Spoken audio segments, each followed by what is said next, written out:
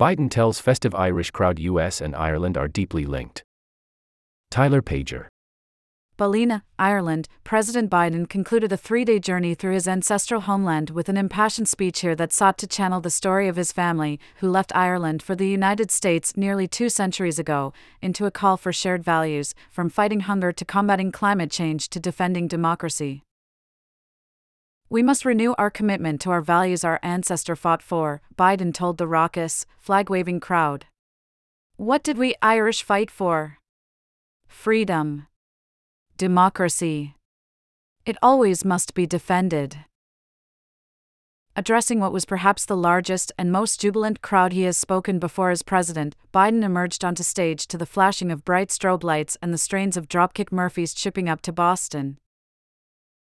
Thousands of people packed the area, lining both sides of River Moy and braving intermittent rain, waving American and Irish flags as musicians played and danced for hours leading up to Biden's arrival. As he arrived in the area, he flew in Marine One over the crowd, which cheered as the helicopter passed. Advertisement. And upon leaving County Mayo, Biden, clearly buoyed by the adoring crowd, reaffirmed his plans to run for president again in 2024. "I've already made that calculus," he told reporters just before boarding Air Force One. "We'll announce it relatively soon. But the trip here just reinforced my sense of optimism about what can be done." Biden spoke on a stage in front of St. Myrdaca's Cathedral, a stone church that was built using some 27,000 bricks that his great-great-great-grandfather sold to its builders in 1828. The sale of the bricks, which brought Edward Blewett the equivalent of $25,000, helped him and his wife Mary buy tickets for themselves and their 8 children to sail to America in 1851. Invoking Blewett, and the thoughts he may have had as he sailed across the ocean, Biden said, "I doubt he ever imagined as his great-great-great-grandson would return 200 years later as President of the United States of America. Isn't that amazing?" Advertisement. Biden focused on his own family's story and highlighted the shared connection between Ireland and the United States, but largely refrained from wading into the divisive debate around immigration in America. Irish immigration to the United States peaked more than a century ago in the years after the potato famine of the 1840s. Roughly 4.5 million immigrants from Ireland came to the United States between 1820 and 1930, according to federal archives. But Ireland today is one of the European Union's most prosperous nations, and the number of U.S. green cards issued to Irish immigrants has fallen to about 1,600 per year over the past decade, U.S. statistics show.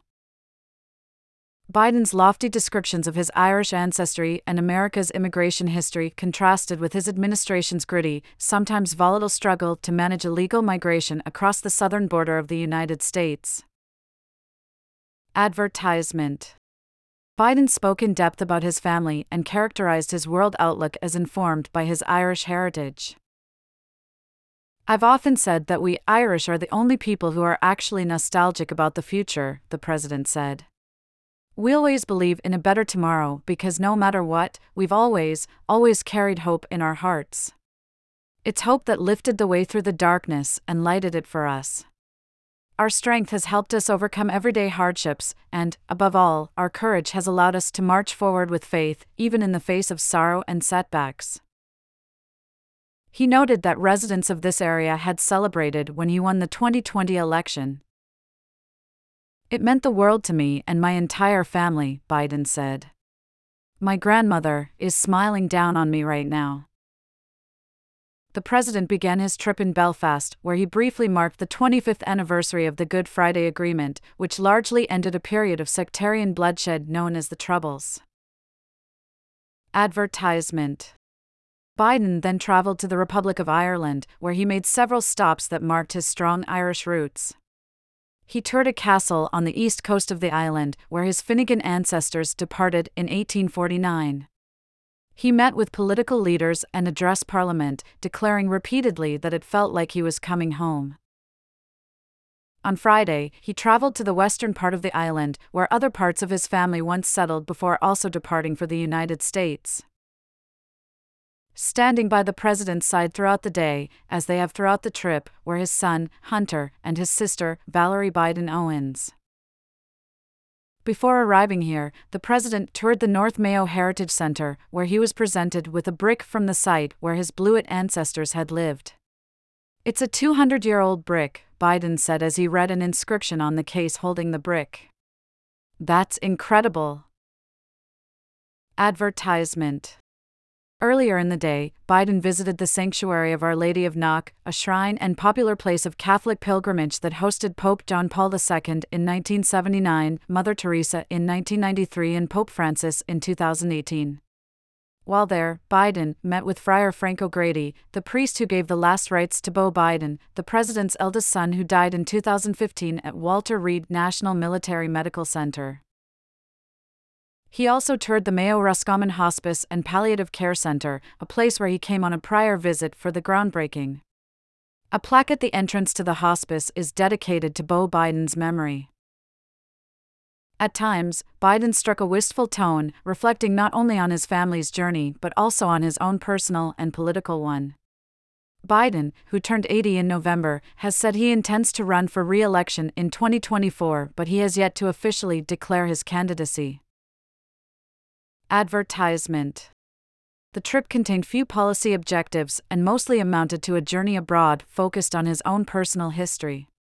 He met with distant cousins, returned to sites where his ancestors once lived, and visited local bars and restaurants. "I'm at the end of my career, not the beginning," Biden said Thursday during a speech to the Irish Parliament. "The only thing I bring to this career after my age, as you can see how old I am, is a little bit of wisdom. I come to the job with more experience than any president in American history." Nick Miroff contributed to this report.